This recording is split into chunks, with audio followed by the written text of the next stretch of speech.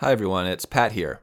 I wanted to append a short statement before this new episode of Podventure Time to explain and apologize for our long absence. It was unannounced, it was unexpected, and it's not good practice for a podcast not to have an episode for its dozens of listeners every week, and for that I am truly sorry. None of this is Ben's fault. He's been great and accommodating, and he's done everything that he needed to do to make these episodes, but unfortunately, I, as the editor and producer, have fallen down on the job a bit, and as an explanation, not an excuse, I offer that I have just been very depressed lately. One of the worst things that depression does to me is that it robs me of any intrinsic motivation that I might otherwise have had. It makes it difficult or impossible to do much of anything, even or perhaps especially things that I love, like recording Podventure Time with Ben and editing it and producing it and getting it ready for all of you. It's been a rough couple of months. I'm not even sure how long it's been since we put out an episode. You'll get some sense of the timeline when you hear the beginning of this episode where we talk about Santa Claus, he of the long since past holiday season. Since then, I just haven't been up for it, and I wish that I had been, and I wish that I didn't have to apologize, but here I am doing so. And I want to reiterate my thanks for sticking with us, for still waiting for an episode of a podcast that you might have thought was gone forever. But we're back, we're here to stay. We have every intention and expectation of making this a regular weekly podcast again for the foreseeable future. We are so excited and lucky to be able to make this show for you. I'm so excited and lucky to be able to produce it, to edit it, to make it sound at least decent for your potholes. And I am very glad to be feeling better, to be back on the horse. And I just wanted to offer you this short explanation, offer you my sincere thanks, encourage you to keep listening, to share the show with your friends now that you can have some assurance that we'll actually be putting out episodes again. It means so much to me that anyone would still be listening after I spent this time down in the dumps not fulfilling my role on the show.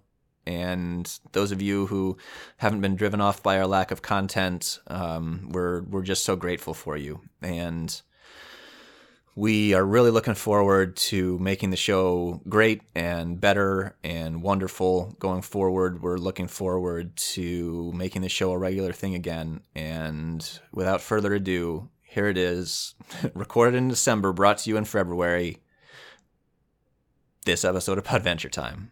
Thanks, everybody.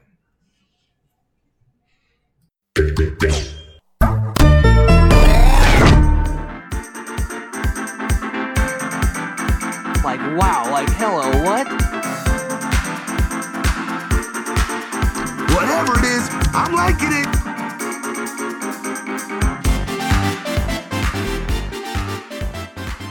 So, Ben, I was looking at social media, and it told me that your kids have recently had a talk with Santa. Yes. They're adorable. I need to say that first off. Thank you. That's all my wife's doing. They have met the big man himself. That's the first time, actually. How'd it go? Fine. My son, who's 5, took it like a champ. He thought it was great.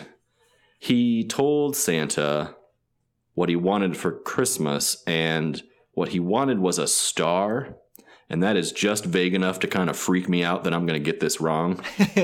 Like, does he want Brad Pitt to show up? Right. Or does he want, like, a plushie? Like, I could see myself being like, look, I've named a star after you. Like one of those crazy, infomercial things. And he just look at me like, what? Yeah. I wanted a balloon. Like, are you kidding me? He's like, Dad, I'm going to live on Mars, bro. Yeah. Give me a break. But, and the little one, my daughter, she's about 1.5. She did not enjoy. She liked the idea of going to see Santa, but confronted with the reality of it, she was less enthused. Yeah, when Santa's a real person, he He can be pretty scary, which actually brings me to what I wanted to bring up. Do you remember, and I'm curious whether this was a thing that ever happened in other people's neighborhoods, that there was like a Windsor Crest Santa Claus party every year that we went to? Oh, yeah. I think my parents hosted it once or twice. Oh, man. That's wild. Other neighborhoods, like subdivisions, they don't all have Santa and, by the way, the Easter Bunny, who's just called the Windsor Crest Santa and the Windsor Crest Easter Bunny. So I don't know. It hasn't been anything I've experienced in any of the other places I've lived, but like as a parent, it's friggin' genius is what it is. Like, yeah, I don't like no lines, no waiting. Like in my neighborhood, Santa, like that sounds like sign me up for that. Yeah, and we all got a present, I think, which I think, it's my understanding now that our parents bought and gave to Santa, but what? Yeah, I know. Earmuffs. No, that I do not. I had not remembered that until just now. But yeah, I know that we did host. My parents hosted that party at least once, maybe twice. But I definitely have photos with Santa like in my house, and that's wild. There are some that are in those like OG Winter Crest houses where the basements are like super 1970s. Mm-hmm. And I know I've seen some pictures of me, in the 1980s with some, orange shag and stuff like that around. Yeah. I think it's a good idea. I've never experienced it again. It is kind of nuts though. Like it is like the amount of planning that's required to do that, like that part I would not want to be a part of. I would just want to I would want to reap, I just want the service. I want to reap the benefits of the service. Yes, right. Please. And do you remember the man dressed up as the Easter Bunny who used to come to your house? I mean, no, but like I guess I know I have photos, like same kind of deal. Like I've seen photos of me with an Easter Bunny, like an Easter Bunny, but I don't remember that it was like a door-to-door service. Man, like yeah, I remember him coming, and it wasn't like a big like stuffed head mascot head Easter Bunny either. He just had like he basically had the Ralphie suit. Yeah, it was like face paint, right? Yeah, it was. He was dressed like Ralphie, except I think it was white, and then he wore face paint over his push broom mustache. Yes. Oh, I've just remembered that guy. Oh man, like I can see him crystal clear in my mind now. What a gig. Yeah. Seriously. Like he was just shy of like having like a big cigar hanging out of his mouth. Like I know. Can you imagine having that job though? Like I need a bottle of something to get me through that day. Oh, but he was that guy is it's for those who didn't grow up in our neighborhood, like imagine like central casting is trying to find the perfect like Chicago cop. But then put that guy in like a white bunny suit and some face paint. Like that's the guy. That's who it was. And I don't know who I'll have to ask. I'm sure my mother, who never listens to this show, I will have to ask her about that. She always talks about listening to the show, but then I think she's on episode 2. Oh, well, that's okay. Yeah. I know my mom listens, so I will do my best to get some photos from her of the traveling neighborhood Easter Bunny, and we'll post those somewhere if we get our hands on those. Again, amazing if it was organized and like that's just like a service of the neighborhood. Super weird if it's just a guy who like was just like doing it. So. I think it was that family of real good swimmers who lived on Spring Street, whose name I can't remember. I think it was their dad, but I mean, who's in like the, neighborhood association meeting complaining about other people's door colors, and then they're like, "All right, does anybody want to put on some grease paint and walk around be the Easter Bunny for every house in the neighborhood?" And who raises their hands like, "Yeah, that sounds good to me." Wait, it was Gene? That's who it was? No, not Gene Conrad. No. Oh, no, it was. I think they went to Assumption. These kids. Oh, okay. Never mind then. Got it. Fine. It's gonna bug me. So, but no one else who's listening right now needs to think about this. So maybe we should press on. Yeah. If you had neighborhood Santa or Easter Bunny, let us know. Or if you didn't and you think it's as wild as I do right now, also let us know about that. But yeah, we should go ahead and talk about Adventure Time, this being our podcast where I try to convince you to be a friend. A friend. You're already my friend, Ben. I try to convince you to be a fan of Adventure Time. We watched 2 episodes this week, each from season 3, and the first one's called Apple Thief. Yeah, I consider myself a friend of Adventure Time at this point. I'm a friend of the show. Oh, yeah. They just don't know it. Right, because none of them listen. But the Apple Thief, yeah, let's talk about it. So this is coming off of 2 really stellar episodes that we talked about last episode of Podventure Time. We're jumping in to a Tree Trunks episode. Tree Trunks being the tiny, sexually charged elephant creature that lives in the land of Ooo. Yeah, were you glad to see Tree Trunks again? Tree Trunks weirds the heck out of me, man. Like, I don't know. I don't know how to feel about Tree Trunks at all. I mean, it was like, okay, I know what the deal is. She feels familiar, that's for sure, at this point. But still, it's just weird. I don't know. Yeah, it's a little uncomfortable sometimes. Have you gotten over like sexy grandma Tree Trunks, or is it still weird? Yeah, I mostly just think Tree Trunks is really funny. All right, fine. Well, anyway, Tree Trunks is famous for making apple pies, and this whole episode sort of centers around that. The way we get into it is a sort of an opening in the treehouse, and Jake is making breakfast or lunch for Finn. It's super elaborate. He's making like what looks to be like a really nice ramen meal for them both. Yeah, I think it's Korean food, because you said he learned it from Lady Rainicorn, and it looks like one of those the like Korean kind of rice bowls. But it could be ramen. Yeah, well, it is a cartoon. It's tough to tell, but he was clearly putting a lot of effort into it, and a lot of care and love, and Finn just shows up like typical him, basically. Just like, this smells weird, I'm not eating it, which as a dad kind of hit me right in the feels. You hear plenty of that? It hasn't gotten to that level, but it's like that sort of like super picky eating when like you just made a thing that gets you blood boiling. Yeah, but I anyway, can imagine. But Jake is like, but I spent so much time making it. And then Finn just like cuts him off and is like, you know what we should do? We should go to Tree Trunks' and have apple pies. And then sort of as like a persuasion technique, just starts shouting apple pies like a chant at a rally, like apple pie. And it kind of works. Like Jake raises his hands and he's kind of into it. And then before he can contradict it, Finn just grabs him and yanks him off to see Tree Trunks. Yep, and so they head over to see Tree Trunks and get some apple pie. But they can't, because something has happened to Tree Trunks. They open her door and like the place has been ransacked, it looks like. And Tree Trunks is lying in a heap on the floor, and they rush to her aid, and she wakes up sort of out of a stupor or sort of after being unconscious, and just sort of lunges at Jake, screaming something about stealing her apples. Yeah. So this is how we find Tree Trunks, which is not a standard way to find Tree Trunks. She's very upset. She's very upset. She does come to her senses and kind of realizes that she was in a bit of a haze there.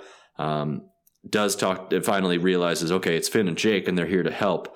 So then she explains the problem. She explains what has happened, that someone or something has stolen all of the apples out of her apple orchard, out of her apple trees.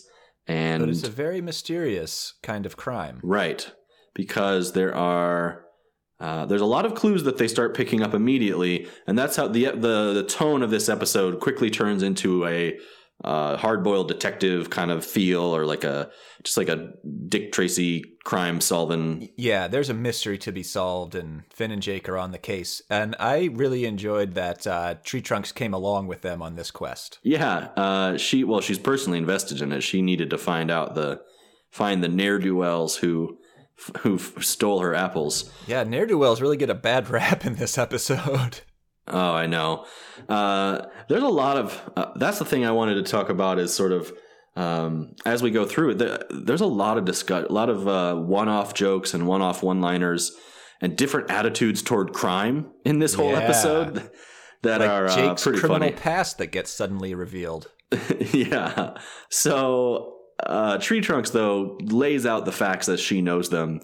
I'm not even remembering why she's unconscious when they arrive, but She may have just been, too upset. maybe. But she says basically that she came outside and like all of her apples were gone, and Finn and Jake immediately start looking for clues, detective style. Because without apples, they will get no apple pie. Right, and that is a problem. The first clues they find are that there's no footprints on the ground beneath the apple trees, so that is odd, of course. The second clue is maybe a red herring a bit, in that Jake discovers that there are no ghost poops lying about, so it couldn't have been ghosts, I suppose. The next thing they find, though, is Raggedy Princess, who is a character I don't know that we've met before. We may have briefly, but yeah, she has not been a focal point of an episode. She is essentially a very tattered rag doll, with like a piece of glass in her head. Yeah. But, she is her name is Raggedy Princess, and presumably she presides over some sort of Raggedy Kingdom somewhere. Yeah, she seems to lead a pretty sad life, though. Yeah, she said some group of ruffians or ne'er-do-wells pushed her off a fence and into a pit. Not a pit, Yeah, just like I a think little. they describe it as a ditch. Just a ditch. But It really looks a lot is. more like a grave to me. It's like a 2 foot in diameter and 1 foot deep hole. Is basically what it is. Just Yes. big enough to be a grave for Raggedy Princess. Like if Finn and Jake hadn't come along, I'm not sure what would have happened to her. And by the way, they don't get her out of the hole, Yeah, they're right. They just walk away.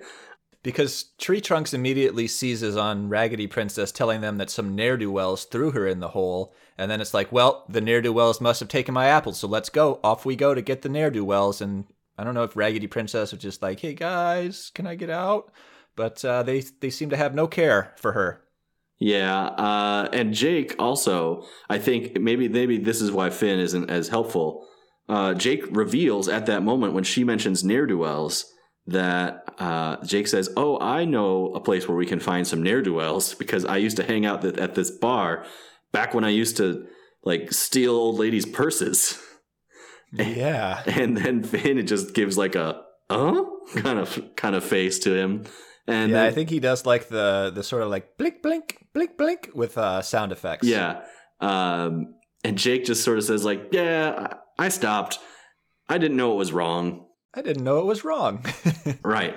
Which is one of the first, this is one of those moments where I think throughout this episode, like, attitudes toward crime are sort of, different attitudes towards crime are revealed throughout this episode. And so Yeah. one of them being like sort of Jake's position of like, if no one ever told you it was wrong, then you can't possibly be like held accountable for it, which holds a certain logic to it, I suppose. You can't be held responsible for things that you simply were ignorant of.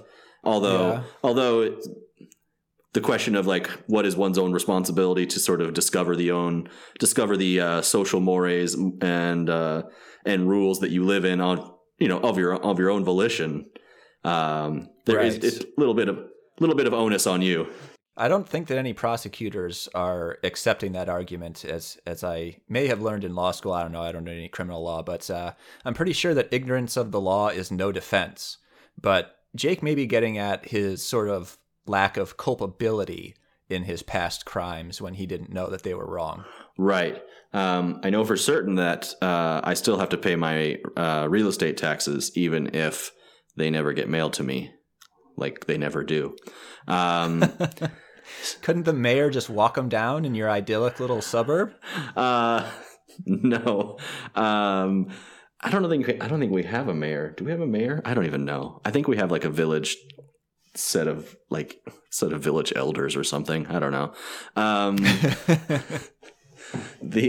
I was more referring to Cook County taxes, which are definitely mailed out from the central bureaucracy. But yeah, I think that it's a funny, like it definitely flies in the face of like, I think Finn's idea of right and wrong. But yeah, And it flies in the face of what you would have guessed Jake's idea was. Yeah, I mean, like Jake, He's a little more flexible. He's a little more flexible. He's a little more chaotic than he's more chaotic good than he is lawful good. I would say, if we're going to use D&D terminology. Yeah, I don't know if I've said it on the podcast before, but I've taken a quiz or two online to find out my alignment, and it's always chaotic good, or as I call it, anarchist with a heart of gold. Yep, that's about right. So it's like Han Solo. That's chaotic good. Yeah. All right. Yeah, it's me and Han. Yeah. Got it. Yeah, that's the one I always kind of picture. Where were we? Han Solo. No, Jake. That's where we were. So I think that... Yeah, I don't think we've managed to leave the orchard yet. Pick it up, boys. So they get this... Jake just casually drops this little reveal. Two things. We already talked about one thing that brought to mind. The other thing that brought to mind was, like, there was clearly a time, although that it's been established that, like, Jake and Finn grew up together as kids, that there was clearly a time where, like, Jake was off on his own doing something while Finn was not with him. So that also... Yeah, Jake does appear to kind of have led a past life. Yeah. Anyway, through his knowledge of where ne'er-do-wells hang out, they head to the Candy Kingdom, where there is a bar that is primarily visited by ruffians and ne'er-do-wells, as it seems. Right. They try to blend in as best they can. And with Tree Trunks, that is difficult because Tree Trunks is pretty oblivious. They step up to the barkeep and they kind of go like, all right, let's play it cool. And Tree Trunks' idea of playing it cool is just, where are my apples? Right. Then they go potty. They go, in order to sort of recollect themselves and come back for a second try, they go to the restroom, cover themselves with dirt and feces, I guess. Just toilet paper. Just to look dirty and rough, I guess.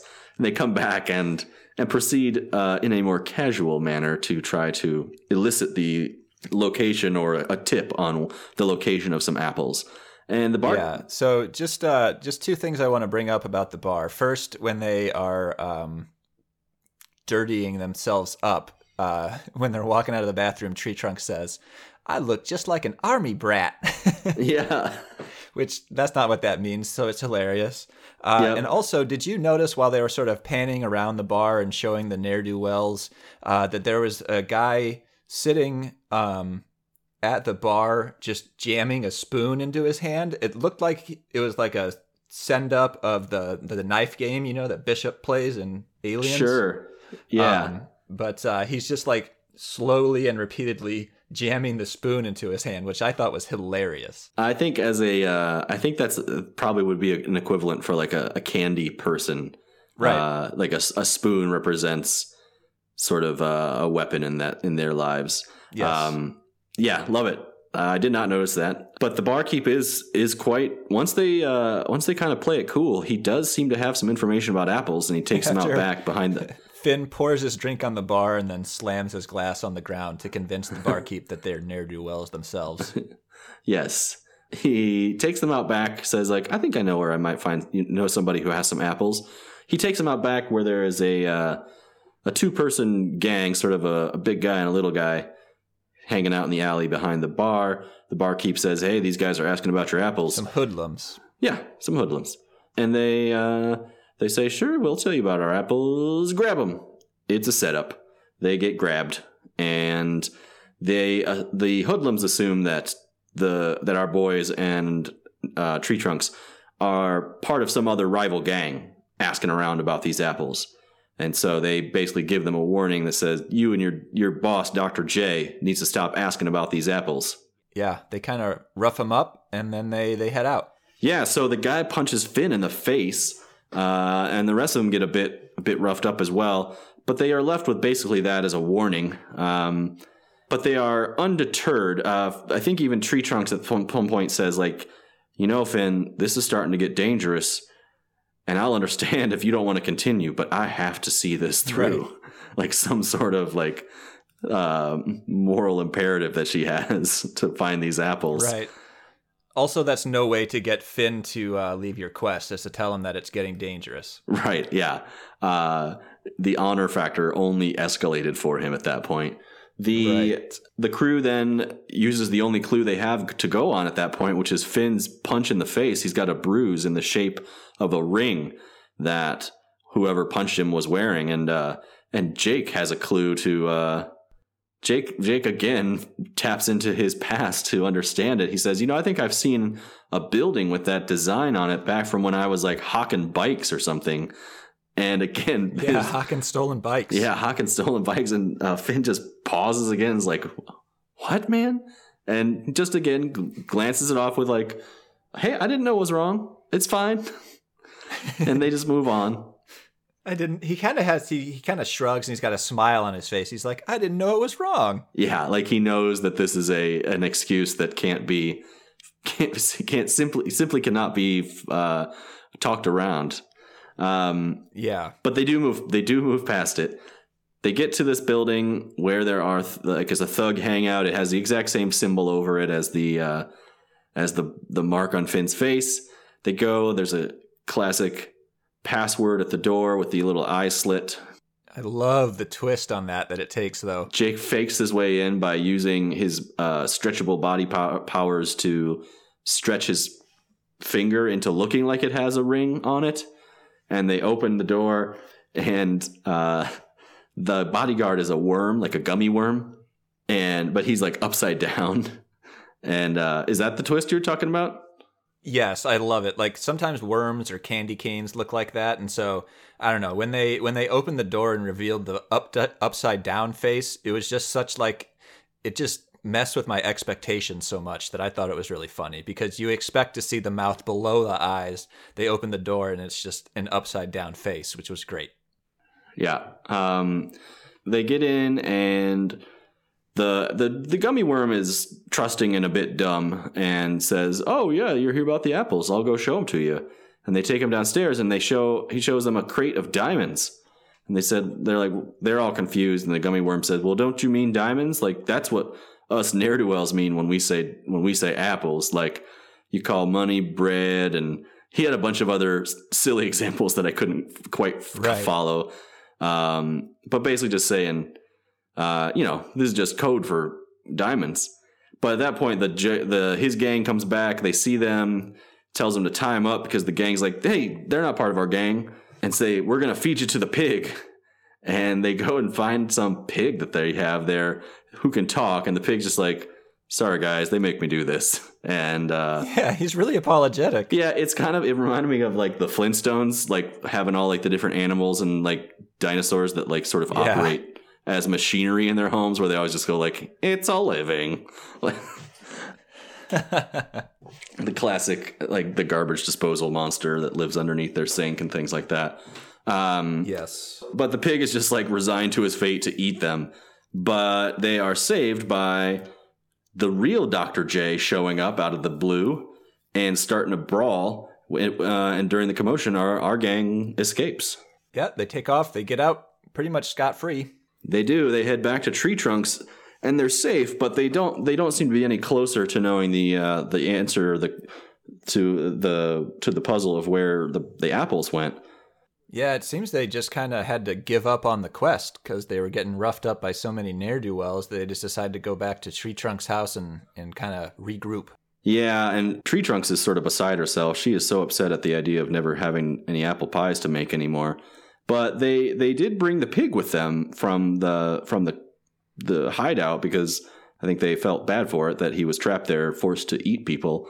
And the pig says, the pig is he breaks the case wide open because says, I can, if you're talking about real apples, like I can hear apples in this house, which is a crazy thing to say. Like I can hear apples, but it's sort of, I think, meant to be like pigs eat a lot of apples, and so they have like some sort of extrasensory connection with apples. Yeah, it reminded me of their ability to dig up truffles. Right, like he can smell truffles and hear apples.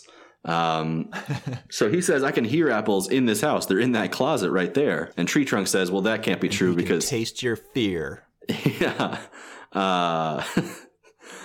Tree Trunk says that's impossible because only I know the way to open this closet.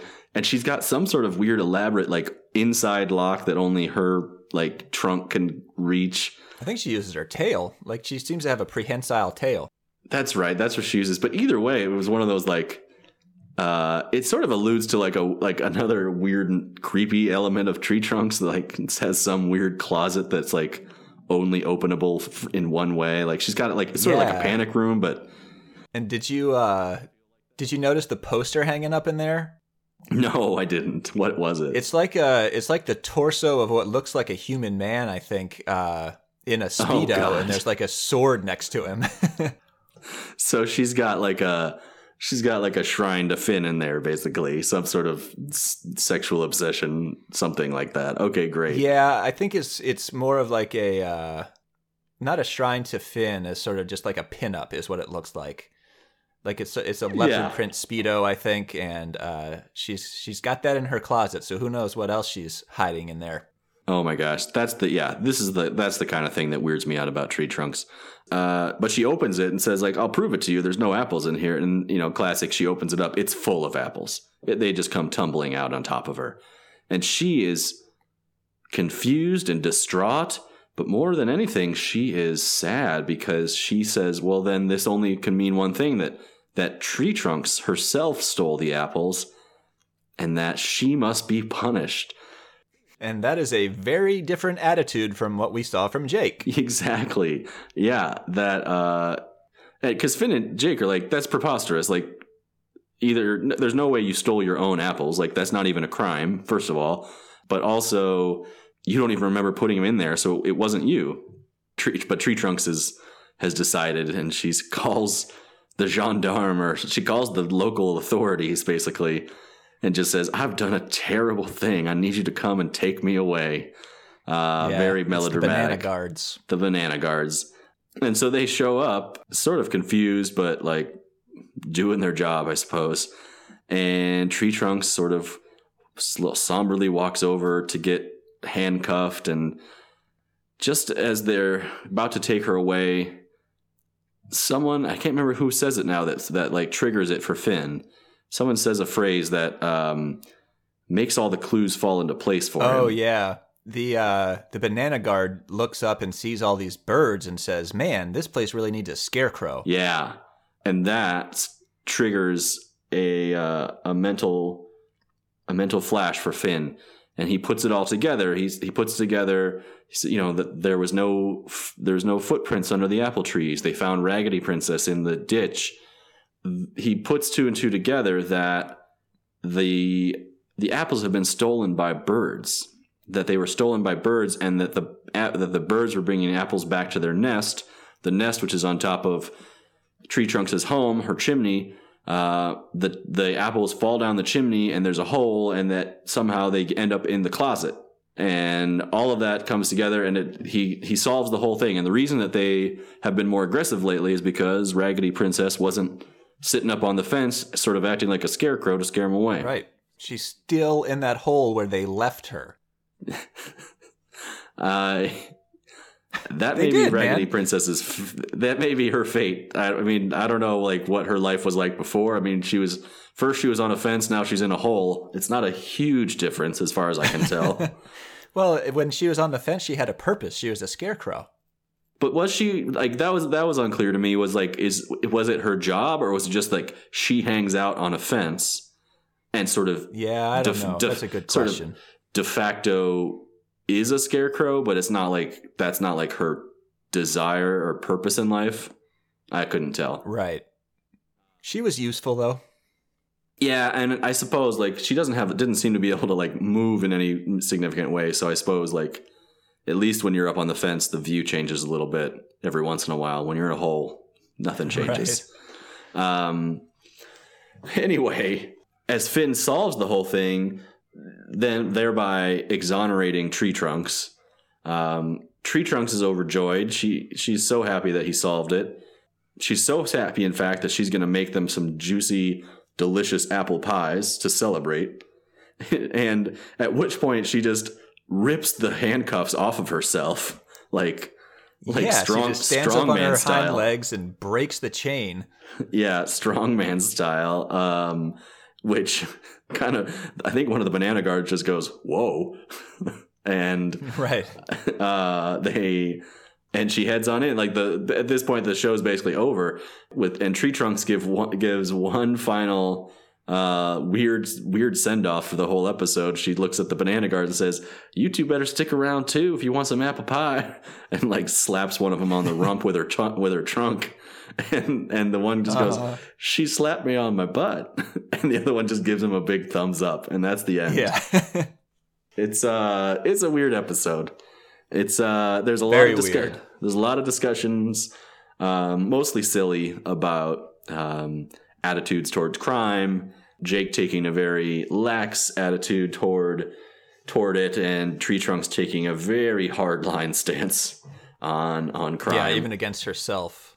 Yeah, all crimes must be punished. Are you looking forward to the possibility that we may get some more background on Jake with regard to his previous criminal life? I think they make for fun. Those could be for fun. Some fun side episodes for sure. Yeah, that could be good. Like Jake as a criminal. He's got all the skills for it. He certainly does, but now he's using them for good. Yeah, so good using for him. magic powers it's a classic. With great power comes great blah blah blah. I don't want to get sued by Marvel, whatever. But it's good that he's fighting on the side of good now. And who knows? Maybe it was Finn that saved him. Brought him back from the darkness. Who knows?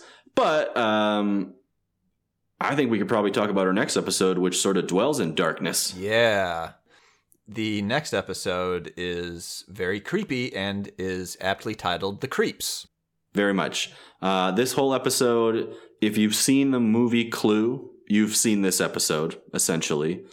It is it's a whole bit where Jake and Finn we meet them on their way up, walking up a very scary pathway in a thunderstorm to a very creepy castle. And both of them are dressed in very formal attire, tuxes and tails. And they are heading up and following an invitation that they've received from an anonymous host, inviting them to a party at a castle on top of a mountain. In a thunderstorm. Bum, bum, bum. And they arrive. They find a box labeled to them on the front porch, and they open it up and are very delighted to find that inside are masks, sort of masquerade-style masks, and alternate personas that they should adopt during their time at the house, at the manor. Which, again, if you've seen Clue, this is it. This is the setup. Mr. Body has invited a bunch of people there to use aliases during a very scary thunderstorm. Have you seen the movie Clue? You have to. Yeah. If you had Comedy Central during the 90s, you had to have seen Clue. Yes, I think I haven't watched it recently. I don't remember it all that well. I know Timothy Curry is in it, so it's got to be good. But yeah, it's been a minute. Tim Curry, Christopher Lloyd. Yeah, it's got Marvin. I want to say his name's Marvin Mudd, but I don't think it's Marvin Mudd. It's going to come to me later. Great cast, slapstick comedy the whole way through. Totally recommend seeing Clue to anyone who enjoys that style of movie. And I co-sign because I trust Ben. Yeah, right? That's what this show's about, is like recommending things to friends and forcing them to watch them. Right. That's what this show is. So the where we left off, they are at the house. They have found their personas, and when they enter, a few of their friends are there as well. Princess Bubblegum's there, Lumpy Space Princess, Cinnamon Bun, and BMO are there as well. But they all must use different names, and the names are fantastic. Yeah, they are. So if I try to remember them all, Princess Bubblegum, I believe, is Lady Quietbottom. That sounds right. Lumpy Space Princess is... it's also butt related. I can't remember now. Like Thunderbuns, I think, is the last name, perhaps. Yeah, something like that. Yeah, I don't remember either, actually. BMO, I actually don't remember now. BMO, I've forgotten. Cinnamon Bun is dopey and just goes, "I'm Cinnamon Bun," And then Lumpy Space Princess slaps him upside the head and says, "No, what's on the card?" And I think his name is like Farts Quietly or something like that. Yeah, or like I think it's Dr. Farts. Yeah, it's just like total stupid body humor. Finn's name is Prince Hotbod. Yeah. And Jake's is Randy Nubbins, I think. Jake is not pleased with his name. Jake just says like Randy Nubbins and tosses the card over his shoulder. And so the party is there, and they all sort of talk a little bit. They reveal that no one knows why they're there. No one knows the host, which is a little weird. They also talk to Princess Bubblegum, sorry, not Princess Bubblegum, Lumpy Space Princess, and ask why her boyfriend Brad is not there. And she gets very defensive and says that she and Brad broke up like forever ago. Why was they even ask about that? Yeah. Clearly something about that question set her off a bit. But then her story about why she broke up with Brad, did she tell that a little later on, I think? Yeah, she tells that in like the long table room, but yeah, we can talk about it now. I would say, yeah, that's sort of the B plot of this whole episode is like slowly learning why Lumpy Space Princess and Brad broke up. Because it's like revealed in like these emotional outbursts from time to time by Lumpy Space Princess. And it added so much depth to Lumpy Space Princess. Like I know. Well, what they did is they like really dove into, she's always been like a caricature of a teenager, basically. Yeah. But they went deeper than surface level of like teenage psyche in a really, really powerful way on this one. So throughout the episode, she is avoiding questions about Brad. There's this huge buildup and setup. And finally, like out of nowhere, she sort of has this emotional outburst that says like, fine, you want to know? He kissed me on the mouth, and I didn't know what to do. And I just pushed him away, and he said, "You're not ready for me." And what does that mean? What does that mean, guys? Yeah.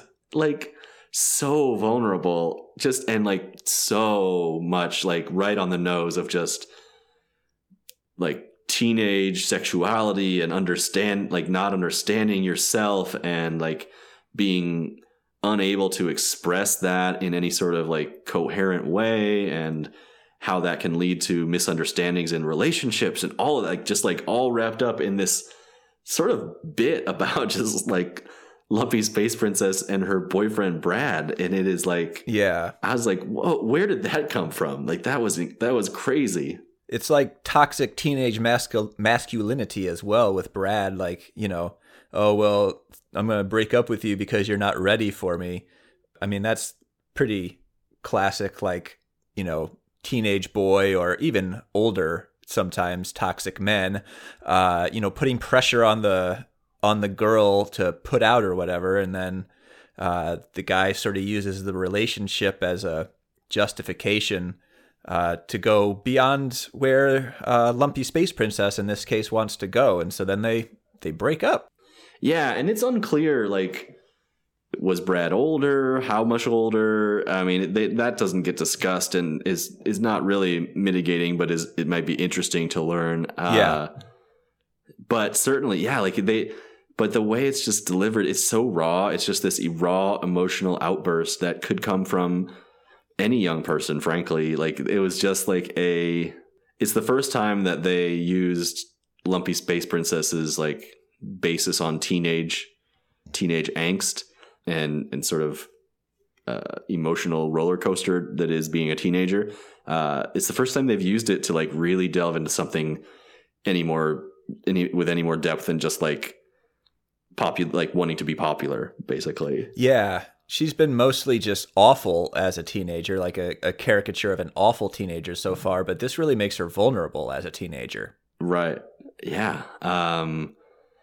I think in the episode where she's the monster, there's a bit of like, you know, you do get that sense of like, well, like the classic like teenager running away from home and then like realizing how good they had it where they were. Like that's sort of a classic trope as well. But this was different. It was good. It was a really well done little bonus to this episode. But the rest of the episode is a whodunit mystery novel, another mystery. But the premise being that the host is a ghost, and at least that's what they learn through like a mysterious envelope they find taped to Cinnamon Bun's back. That there's a ghost that is in the house, and the ghost is malevolent. It's a malevolent spirit that wants to possess one of them and kill the rest. And that freaks everybody out. Cinnamon Bun tries to escape. Yeah, that's scary. But apparently, Cinnamon Bun tries to escape, but apparently that the door has been booby-trapped in a way that when he tries to escape, he's electrocuted and is killed, and his skeleton is left behind. And then they go into they pair off to try to find some candles or to find some clues. BMO and Jake head to the basement, and BMO drops a little bit of like sort of solid knowledge on Jake too. Seriously. I thought that like this scene was really good. Yeah. When bad things happen, I know you want to believe they are a joke, but sometimes life is scary and dark. That's why we must find the light. BMO's the best. Just dropping knowledge on Jake. And then he finds a light. He finds like a little glow stick, which is great up until the point where a ghost takes BMO and disappears with him. And Jake freaks out, runs upstairs, collects everybody again. And now things are looking, now they all start pointing. There's a whole series of like pointing fingers at each other because again, the phantom must be inside one of them, possessing the other one. So it's hard. You can't trust anybody. They do some testing of like who would know. I'm going to ask you a question that only the real Jake would know. Finn gets a little bit of his heart broken when he does that to Princess Bubblegum because he says like, "What did I write on your birthday card 2 years ago, word for word?" And Princess Bubblegum goes, "There's no way I would remember that, Finn." Right. And Finn just goes, "I remember." Yeah, like, he starts to blush and then he pulls his mask back down. Yeah. "I remember." But in that moment, the ghost comes back and passes right through Princess Bubblegum and melts her right in front of him. Very terrifying. At that point, Finn says, very terrifying. And Finn says, "That wasn't supposed to happen." And then Jake says, "Aha, I knew it. You were pranking me this whole time." It was and it kind of harkens back to the pranks that Jake had put on Finn for his birthday on the train episode. Right. Where he fake killed people. And Finn finally, cops to it and says, "Yeah, fine, I was pranking you. But I didn't plan this. I didn't plan on Princess Bubblegum dying. That's real." And he's like, "Oh man, like BMO and Cinnamon Bun, they're hiding in the closet. I got to go find them." And he opens up the closet. Both of them, Cinnamon Bun has been melted. BMO has been ripped apart. And Finn freaks out because none of this was part of the plan. Jake freaks out. And then the last thing is that Lumpy Space Princess is taken by the ghost and is placed inside of a painting. Oh man. Very creepy. So did you read or watch The Witches? No, I did not. Okay. So it's a legitimately scary book and movie. And there's a scene that always, I read it way back when I was 8 years old or whatever, but this scene has stuck with me through my entire life where the protagonist has a grandma who knows about witches, and she tells him the story, I think, of a little girl who like followed a witch home or something like that, wasn't careful enough around a witch, and then the witch put her in a painting, and her parents had to like see her in that painting every day until eventually she just like faded away. And that really terrified me when I was young. And then Angelica Houston's portrayal of like the Queen Witch is also great in the movie, and I found that very scary. And so when LSP gets pulled into the painting here, it's a little bit of a callback to a scary thing for me. Oh, a little trigger warning for Pat. Okay, got it. Yeah, okay. Well, good to know. If anyone's also have read The Witches out there, be careful watching this episode then. It's creepy though. Yeah. Getting trapped in a painting. Like, although she is running with what look like some some dogs or foxes, so maybe she's back with her wolf family. Perhaps. But we know that she'll probably just try to cause inter-pack strife and end up getting cast out again anyway. Yep. But things are off the rails at this point. Finn is freaking out. None of this was according to plan. Jake says to run up the stairs, so they run. And Finn ends up in a room alone, and a giant green spirit woman. It looks female because of it looks sort of like a long flowing hair kind of thing, but that's just me. Yeah, sort of banshee like.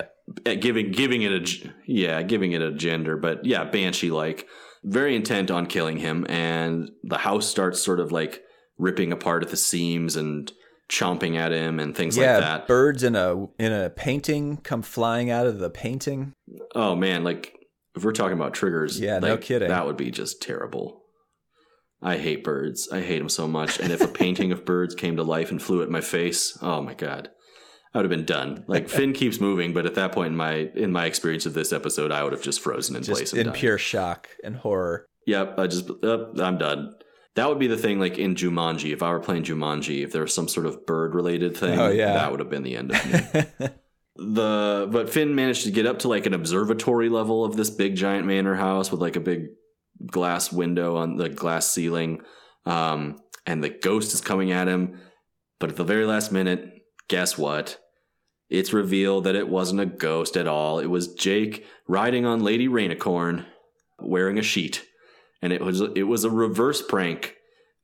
Jake had found out that Finn's plan was to prank him, and so Jake flipped the script. Yep. And planned a whole reverse prank on him. Pranked the pranker.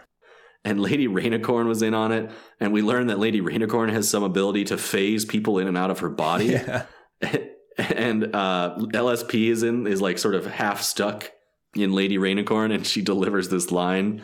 Like she's not paying attention to any of them, and she's sort of like half in Lady Rainicorn, and then she just goes like, "I'm ready for you now, Brad. I'm so ready."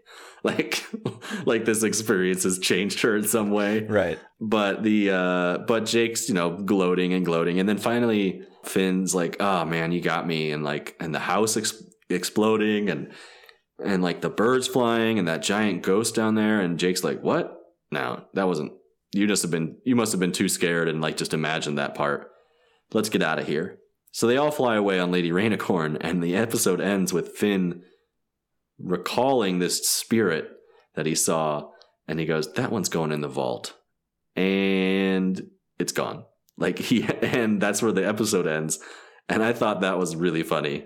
I think it's really funny that that Finn has this like part of his brain where he just locks away scary things. So I was kind of thinking about this, and growing up, who knows how Finn grew up really? We don't have much information about that, but living in the land of Ooo as what appears to be the only human, constantly battling, monsters and things, that really could, I think, build up a serious amount of trauma in the mind of a boy. And I think that it's probably not the healthiest way to cope, to just lock the trauma away, but it seems to be working for Finn right now anyway. Sure, it's a very fine temporary solution, and who knows if that'll all come spilling out later. But yeah, he basically just, he sort of it reminded me of Benedict Cumberbatch's portrayal of Sherlock Holmes, and it's got a mind palace where he can recall all these different facts. Finn's kind of got a reverse version of that, where he's got a mind vault where he can just lock a thing away, never to be recalled again. Hopefully. Yeah, I worry about him, but he seems fine. Yeah. Both of these episodes, as a whole, I mean, they were mystery oriented. I'm a big mystery fan. I love Agatha Christie books, Sherlock Holmes, things like that. I didn't know that. Yeah. Oh, I think I've read every Agatha Christie book that features Hercule Poirot. I think I've read all of them. Mm-hmm. I've read all the Sherlock Holmes books. Yeah, I think I'm a big mystery guy. So this appealed to me, and I thought these were fun. Some solid jokes. Yeah, they were just nice little fluffy episodes. Yes, I wasn't blown away by them, but I had a similar reaction. Just they were fun. They were funny and fun and legit creepy for a minute in the creeps, I think. Finn was very rightly terrified of that house. No one wants to be in that house. So yeah, I would say like, you know, they in the mixtape that is this episode, you know, you gotta go high and then we gotta bring it back a little bit so you can build it up again. So they hit some pretty high notes with the 2 previous episodes that we watched, featuring the musical additions of Rebecca Sugar. Did I recall that right? Is it Rebecca or Rachel? Yes, Rebecca. That's correct. So those were high notes. These were like, you know, they pulled it back a little bit.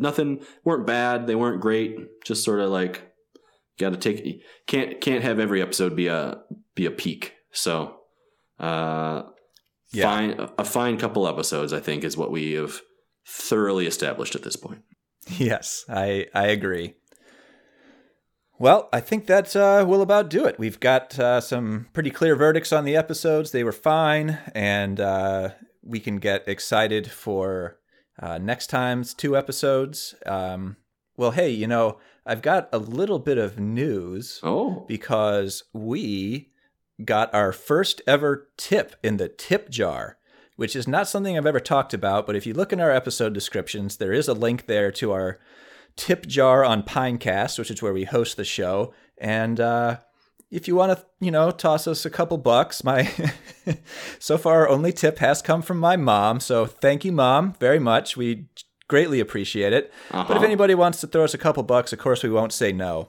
Mom, if you ever get to this episode, just know that Pat's mom tipped us, I have to assume 7 years ago.